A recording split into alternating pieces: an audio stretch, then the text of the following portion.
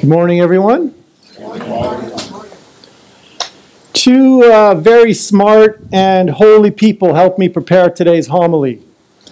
A 10-year-old and a 12-year-old. Preparing a homily is always difficult. But at the same time, it is something that a 10-year-old and a 12-year-old could easily do. In fact, one of my friends sent me a message once. He said, "Your homilies are so bad, I can prepare better homilies in my sleep." I said to him, "That's exactly how I prepare mine." So we're all good.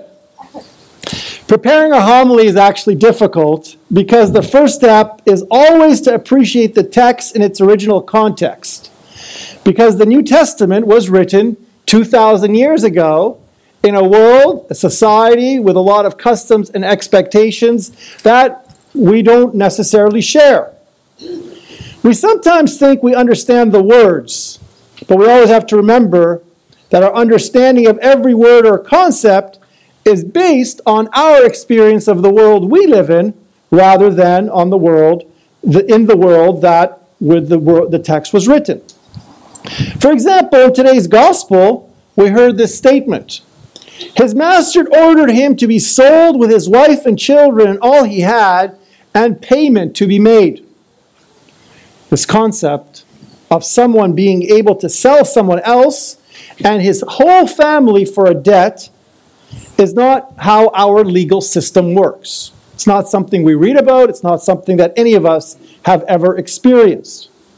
The closest possibly would be a foreclosure or a bankruptcy, perhaps even followed by jail time if there was some crime involved. However, what happened to the man in today's gospel was more severe than anything we can imagine or anything that we experience. This aspect of today's gospel is actually very complex. We could actually spend many days, months, and years trying to appreciate the ancient customs and the legalities of justice and rights.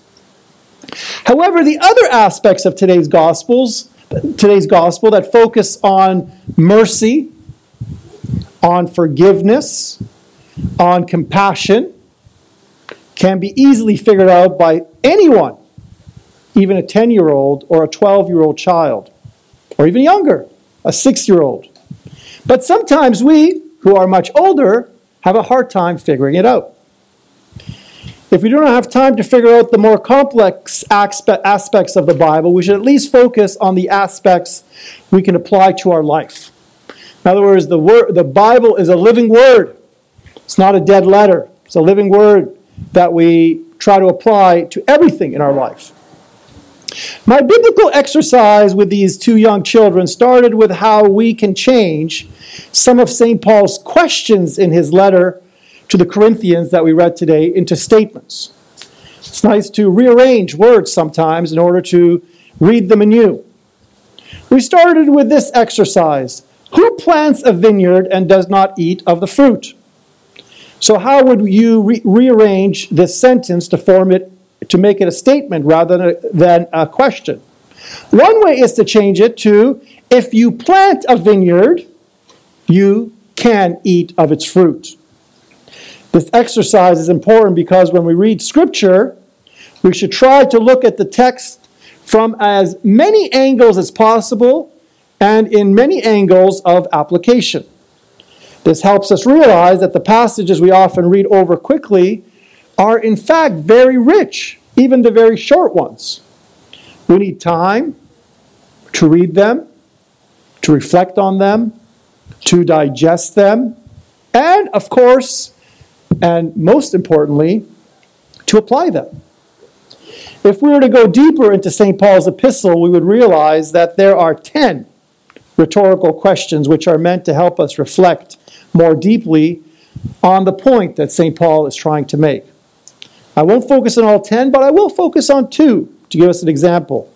The first is the one I mentioned above, and the second is, who tends a flock and does not drink of the flock's milk? The first question can be changed into the statement, if you plant a vineyard, you can eat of its fruit. The second can be changed into a similar statement, if you tend the flock, you can drink of the flock's milk. This may seem obvious. If we keep playing around with these statements, then we begin to discover even more ways of appreciating the various aspects of the text. But more importantly, perhaps you might say, well, who cares? Isn't this over-analysis? Are we making the text into something a little obscure? Quite the contrary. Our goal when we read the Bible is to understand the original context and also to find ways that we can apply that to a new context, which is our life.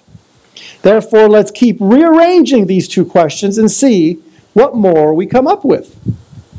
If you plant a vineyard, you can and you should eat of its fruit. Or perhaps flip it around into the negative. If you don't plant a vineyard, you cannot eat of its fruit. And the other verse, if you tend the flock, you can drink of the flock's milk. How about, if you don't tend the flock, you cannot drink of the flock's milk. We can, of course, come up with other variants, but what we have so far is enough before we move to the important application stage. How are we going to apply these texts to our daily life, despite the fact that most of the food we eat and all the milk we drink comes not from our cows in our backyard, but from a grocery store?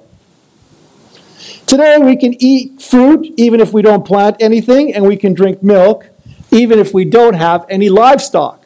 Therefore, we might think, well, the logic of this epistle doesn't apply to us.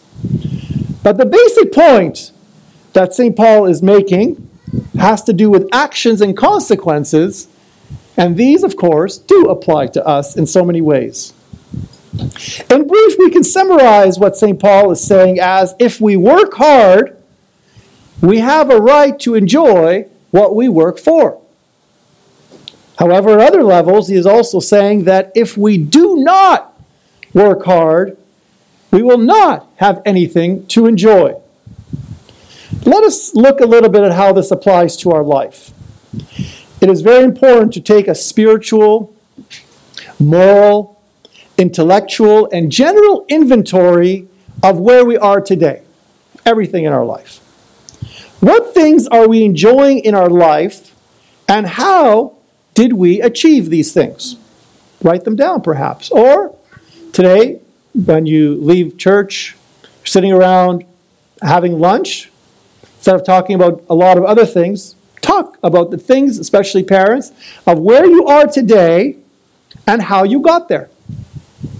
And help children focus on the things that they have done well and how they got to the place where they are because of their hard work.